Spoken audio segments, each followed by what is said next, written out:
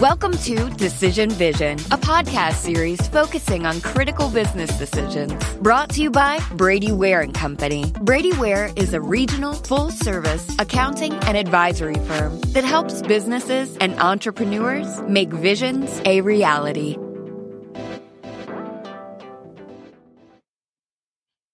Welcome to Decision Vision, a podcast giving you, the listener, clear vision to make great decisions. In each episode, we discuss the process of decision-making on a different topic from the business owner's or executive's perspective. We aren't necessarily telling you what to do, but we can put you in a position to make an informed decision on your own and understand when you might need help along the way. My name is Mike Blake, and I'm your host for today's program. I'm a director at Brady Ware & Company, a full-service accounting firm based in Dayton, Ohio, with offices in Dayton, Columbus, Ohio, Richmond, Indiana, and Alpharetta, Georgia. Brady Ware is sponsoring this podcast, which is being recorded in Atlanta per social distancing protocols. If you would like to engage with me on social media with my chart of the day and other content, I'm on LinkedIn as myself and at Unblakeable on Facebook, Twitter, Clubhouse, and Instagram. If you like this podcast, please subscribe on your favorite podcast aggregator, and please consider leaving a review of the podcast as well. Today's topic is, should I diversify my company's revenue? And, I'm not sure if this is COVID-driven or not, but it's an interesting topic because I find more companies are asking this question. Certainly, I see more being written about this as to diversifying a company's revenue stream. And I think it's important because it offers an alternative path to growth. We normally think of growth as occurring through two paths. One is by increasing sales and activity in what it is that you already do, or by making an acquisition. And those are both fine. The challenge is that by simply focusing on increasing your activity in what you already do, that's a lot easier said than done. Do you sell harder? Do you work more? Do you make more investments? Is there even room in the market to buy more of what you're selling? And on the other end of the spectrum, there's acquisition, which is expensive, time-consuming, and is fraught with its own risks as well. And so, diversifying revenue, I think, is a little bit of a halfway house between the two, if you will, where you gain the benefits as if perhaps you'd made an acquisition, but you're creating that new revenue stream on your own. And one place I think that we see this in pretty sharp relief is in the restaurant and hospitality industry. In those two particular industries, of course, during the coronavirus, their core operations were sharply curtailed or frankly entirely shut down. And those companies, I know, had to seek and find alternative revenue streams in order to survive. It simply wasn't going to work. They simply were not going to survive otherwise. And I think many other companies, whether through survival or simply, once something is proven, people are going to copy it. I think a lot of other companies now, whether it's in accounting or law or retail, whatnot, are also looking for alternative revenue streams, if you will. And so I suspect that a lot of our listeners, if they're not asking this question yet, they will be either as a result of listening to this podcast, or they will on their own accord in the next year or so, because I do think that this is the next big trend in business is diversifying company revenue by adding new sources of revenue. And joining us today to help us explore this is David Audrain, who is CEO and partner of Exposition Development Company Incorporated, or Expo DevCo.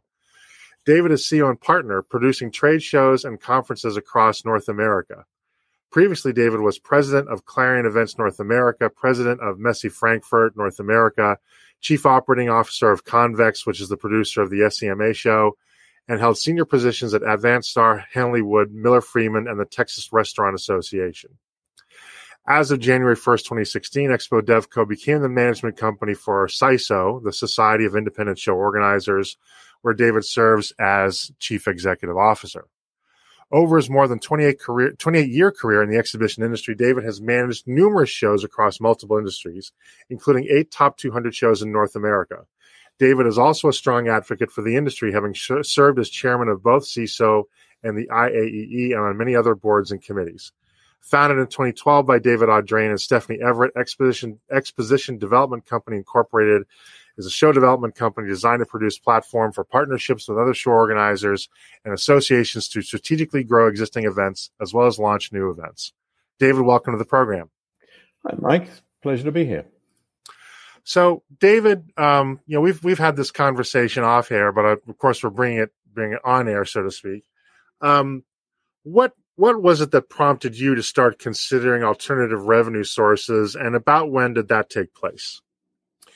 Well, we started our company in January of 2012 and had been running several businesses in the industry for decades before that. So we love the exhibition business. I say I've been in it almost 30 years now, and it's a high volume, high margin business when it works well. But as COVID just showed us for the last year and a half, it doesn't always work well. So we also, though, when we started it, we were not overly heavily capitalized. So we had to be careful how we were utilizing our capital as we got it started. And when you start shows in particular, there is a fairly long ramp up period, a year or more in many cases of getting a show running before it actually happens. And so there's a lot of overhead and staff costs leading into that. So we started at the beginning thinking of ways to minimize our risk. And that meant that not just launching our own shows, but taking on management of other people's shows, other association shows. And what turned into, we even looked at providing sales agency services, which we had done for other international shows around the world in the past, as well as now managing a couple of associations. And so why consider new revenue streams as opposed to simply doubling down on the existing ones? Why not go that direction? Well, we certainly, anytime we can launch a new show or expand our show, any of our existing shows, that's certainly optimal. And that's what we try to do. But, if we take a show that is, creating X revenue right now, and we can increase that revenue stream, that's a very high margin business for us, and it's terrific. But it's all your eggs in one basket. If anything happens to that show, as we had to cancel 5 events last year because of COVID, anything happens to that, then you lose the whole basket. So providing different revenue streams, frankly, enabled us to survive COVID. Again, 10 years ago, we didn't plan for COVID. Nobody could have. But we knew that we needed to have different ways to generate revenue that wouldn't put us all at risk all at one time, because some things don't work. We've launched conferences and events that we've had to cancel, and that can be a very expensive process for us. So as much as anything, it wasn't, and although it was, of course, trying to see growth, but it sounds like also, maybe even more importantly, the need to add additional sources of revenue is also a risk management strategy and a way to build resiliency into the company. It was very much a risk management strategy. It was very much for the purpose of providing us with potential different streams for cash flow and to minimize some of the risk. Say if we launch a show, we're all in. We are responsible for that entire risk of expense in running that event or conference. If we are running one for somebody else, we have cash flow benefit coming through, and we're not at risk of anything happening to that event. So it minimizes our risk and it improves our cash flow. So, what I'd love to ask you, I understand that diversifying your revenue sources was a decision that was made and started to be implemented before coronavirus. But of course, coronavirus hit. You could argue it's still here. I call this the trans-pandemic period, not post-pandemic. But my point is that once coronavirus hit, how important was the fact you'd made that decision earlier to ensuring that your company would, frankly, be able to survive coronavirus? It was key, to be honest with you. We were, we're a small business, 15 employees. We were scheduled to run 11 events last year, several of which we owned or were partners in, some of which we managed for others. More than half we managed for others. We had to cancel all of those, but 2.5. We got through 2 in the beginning, first quarter, and we were halfway through a third before COVID shut us down. And we were also lucky, or should, somewhat good planning, in that we had event cancellation insurance on most of our events, or all of our events that we owned. So we had obviously some results from that as well. But we didn't have to lay off any employees. We were able to continue throughout the year. We obviously were impacted. Obviously, we lost revenue and lost profits for the year. But we had sufficient revenue and sufficient resources to be able to maintain our business. And now we're rolling events out again this year. So I'm interested. It's hard to find positives in something like a global pandemic, although some were there. And I kind of wonder, and you tell me if I'm just way off base, but was it perhaps even maybe not a blessing in disguise, but at least you were presented maybe perhaps with the opportunity to then redeploy resources within your firm to develop those what had been secondary revenue sources, if you will, had now become primary. And I wonder if, because as a result of that, you emerged actually a stronger company.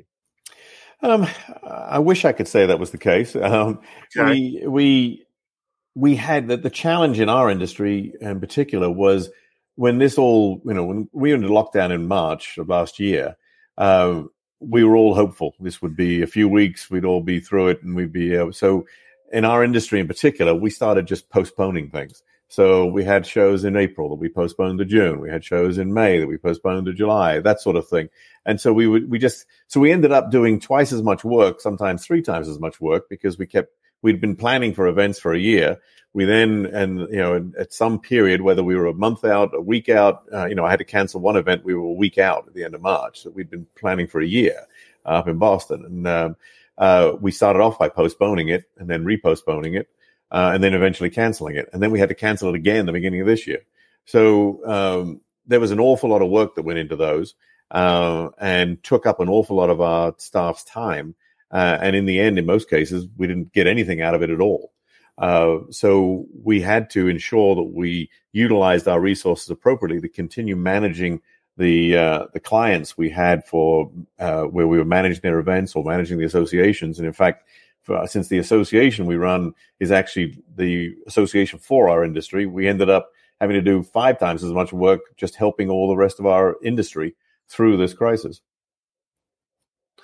That's fascinating. I mean, and it shows my lack of knowledge of your industry. It hadn't occurred to me that, in effect, you'd sort of have this rolling blackout, if you will, within your industry. That there's a hope that the pandemic would be measured in weeks as opposed to months in its duration, and therefore all your resources or many of your resources were in effect occupied by continuing to reset those events. It wasn't just simply a one cancellation and move on, and seems to me that made your job about 10 times harder.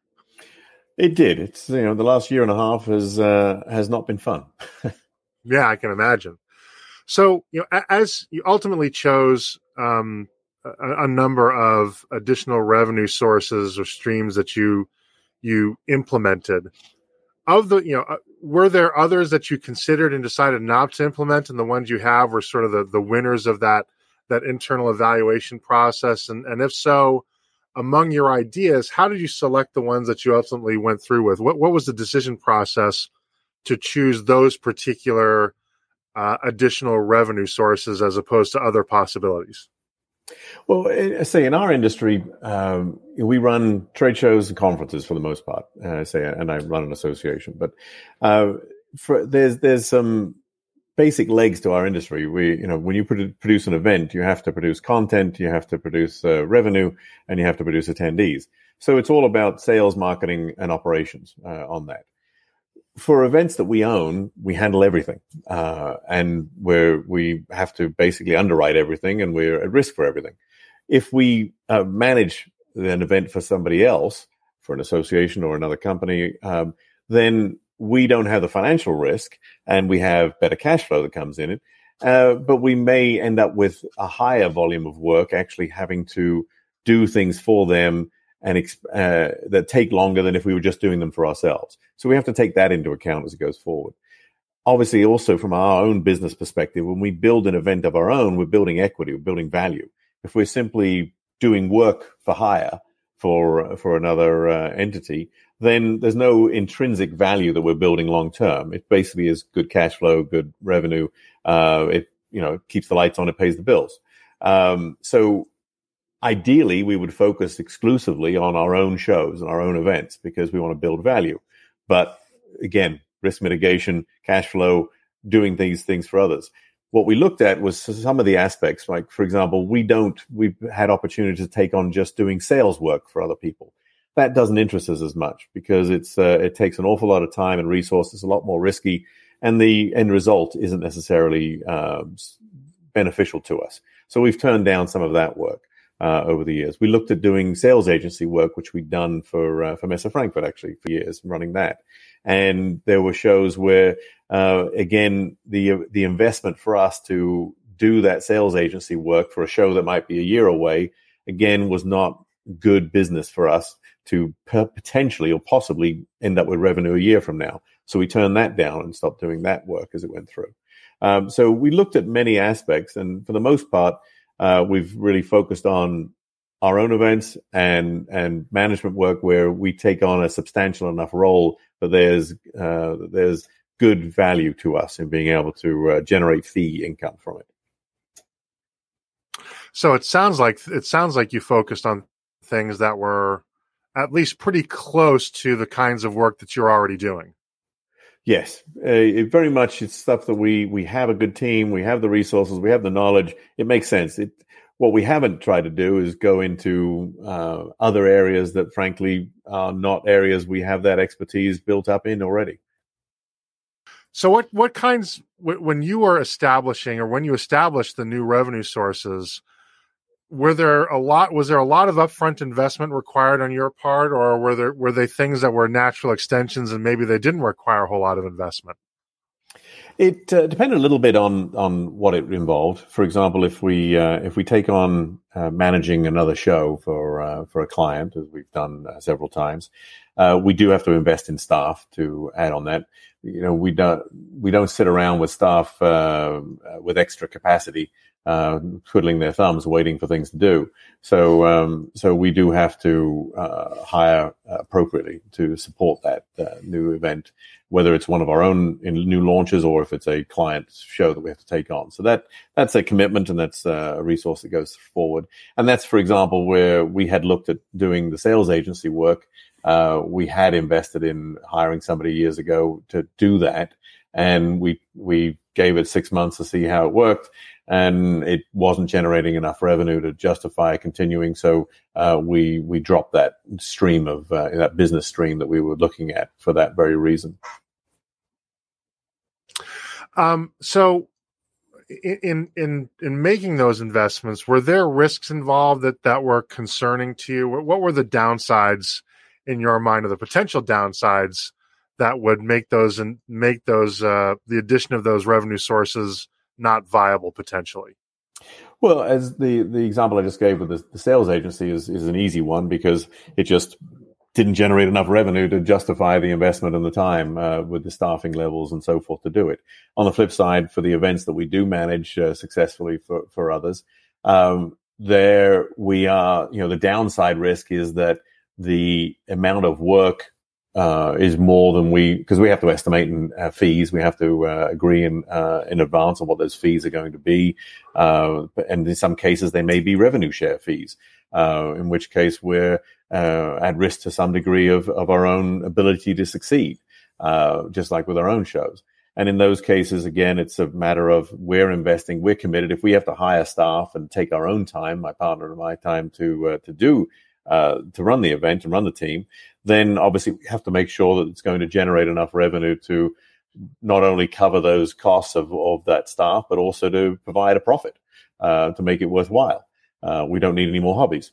So that's obviously, we know enough about how we run our business and how we run shows and conferences to be able to estimate that time, but we're not perfect. So sometimes that can be off. But for the most part, we have been successful with it. I really like that statement. We don't need any more hobbies. Of the revenue sources or streams that you've added, as you look back now here as we record this in mid 2021, have they all been successful? Have they been as successful as you'd hoped? No, for sure they haven't been. Over the last 10 years, we've tried a few things that have not worked. We've had some failures that were all on us. We made a small acquisition of a conference that didn't pan out for us, and we invested a bunch of money in it, and that didn't work. And that's an example of why we have the diverse revenue streams, because knowing that we had cash flow coming in and secure revenues from fee income or these other sources enabled us to take a few, gambles, so to speak, on either making small acquisitions or launching new events where, there was a risk. And some of those risks have not panned out, and we've lost money on those efforts. And so but that is if they do work, and we just wrapped up as we record just last night. I wrapped up one small show that we own in the manufacturing industry, and that's it's not a golden goose laying egg yet, but it's a profitable event, and taking the time and risk to invest in that is something we were able to do because we had confidence that we could generate enough revenue from our other sources to be able to pay the staff and cover our costs and hopefully make money each year. Now, that's really interesting. That's an angle of this question I candidly had not thought of, which is, not only do additional revenue streams allow you or reduce the risk of the company, but they actually can put you in a position to take other risks that you otherwise would not have felt comfortable doing. And to be honest with you, that's the primary reason we do it. There's an easy way to reduce our risk, and that's to lower the overhead of the cost of the company and do fewer things with fewer people. But that doesn't enable us to grow. What we want to do is, obviously, like most businesses, we want to grow. And the best way to do that is to take some risks, launch new shows in our case, in our business, launch new shows or conferences or businesses, or invest in others as partnerships, as we've done as joint ventures. But in order to do that, we have to have some confidence that we have enough revenue and income each year to be able to afford those risks, because they don't all pan out, far from it. It is a risky business. It may not be as risky as the restaurant business, but it's still a risky business. Not all shows succeed. Not all conferences succeed. And failures can be very expensive, to be honest with you. So I'm curious, as you add these new revenue sources, did you have to add staff, or did you find that you could simply redeploy, particularly during coronavirus? Were you able to redeploy your existing staff to support those additional revenues? As I said a little bit before, typically we don't have a lot of spare capacity. It's not like a factory where you've got a machine that's being used 8 hours a day, so use it for 10 or 12. Right. Pretty much our staff objective, we start asking them to work, an extra set of hours every night, as most would. So what we can do is we can reallocate responsibilities so that we can focus people. We've got marketing teams, for example, and operations teams that can, they're experts and they can focus on multiple projects at once. So we can have them multitask across multiple events, multiple conferences, and so forth. But if we take on a new show or we launch a new event, we almost always have to bring on new resources, which obviously is a cash commitment. It's obviously a time commitment for management to train and bring them up to speed. And it expands the requirements of managers to actually have more people to manage. And was there any kind of risk or concern, or maybe even an impact, that as you added revenue sources that it might change the culture, the tenor of the company somehow? It seems to me like if one doesn't handle that exactly properly, it may actually confuse some of the people that are already there as they start to wonder, well, what business are we really in, and what's my future here, and am I going to be needed? Is this is the company going to switch business models, things of that nature? Was that ever a concern, and if so, how did you address it? I don't think caused concern because we were very communicative to our team from the beginning. And obviously 10 years ago, we started with no team. We started from scratch. And as we hired people and brought them on board under the team, we were very open with them about our model and our goals and how we were planning to move forward. So there were very few surprises with our team as we went forward. We were also somewhat lucky in that we had structured our business model from the beginning to be a completely cloud-based infrastructure and home office-based team. So our entire team actually is spread out over 5 states, and they've worked from home since the beginning, which meant that was the only thing we didn't have to change when COVID hit last year. So we were already in that model going forward, and so it's been. That side of it has not been an issue. I think our communication with the team has been good from the start. So may I ask you of the revenue sources or streams you've added, which one has been the most successful and why do you think it's been the most successful? Certainly the management fees that we generate from managing shows and events and the associations for other customers is certainly the majority of our non-internal revenue, because it's our primary focus, and it's been the most valuable to us because it's what we do, it's what we know, and it's the expertise we have for our own events that we run. It's just that we're doing it for somebody else, and in some cases it's turned into virtual partnerships, for example, where we may not be true equity partners, but we may have revenue share deals in place. We may we've been running one particular portfolio for many, many years, and it's an ongoing partnership effectively with the client. We're invested in it. We have the expertise. We deliver the complete management of the events. The client's very happy with us. We're very happy with the results, and it's an ongoing long-term relationship. So I'm curious, have the new revenue sources added complexity to your business and made it harder to manage? And if so, how have you addressed that? It does add complexity because, a simple example, if we launch or own an event, we make all the decisions internally. We generate everything. We're responsible for everything, and we just do it. If we are running an event for somebody else, then we have to first make all the decisions of what we think should be done or what steps need to be done, or the processes that need to be gone through to actually sell the space, market the event, provide the operations, logistics, etc. But we then have to, in most cases, liaise with the client that actually owns the event as to why we think that needs to be done. And they may not agree with us. So there's an awful lot more communication and decision-making time involved than if we were just doing it for ourselves. So we have to factor that in when we are estimating our time, resources, and costs in actually providing those services, because the time and resources to do it for somebody else are higher than if we were just doing it for ourselves. We're talking with David Audrain of Exposition Development Company Incorporated. And the topic is, should I diversify my company's revenue? Have the new revenue sources impacted at all how you conduct your primary business?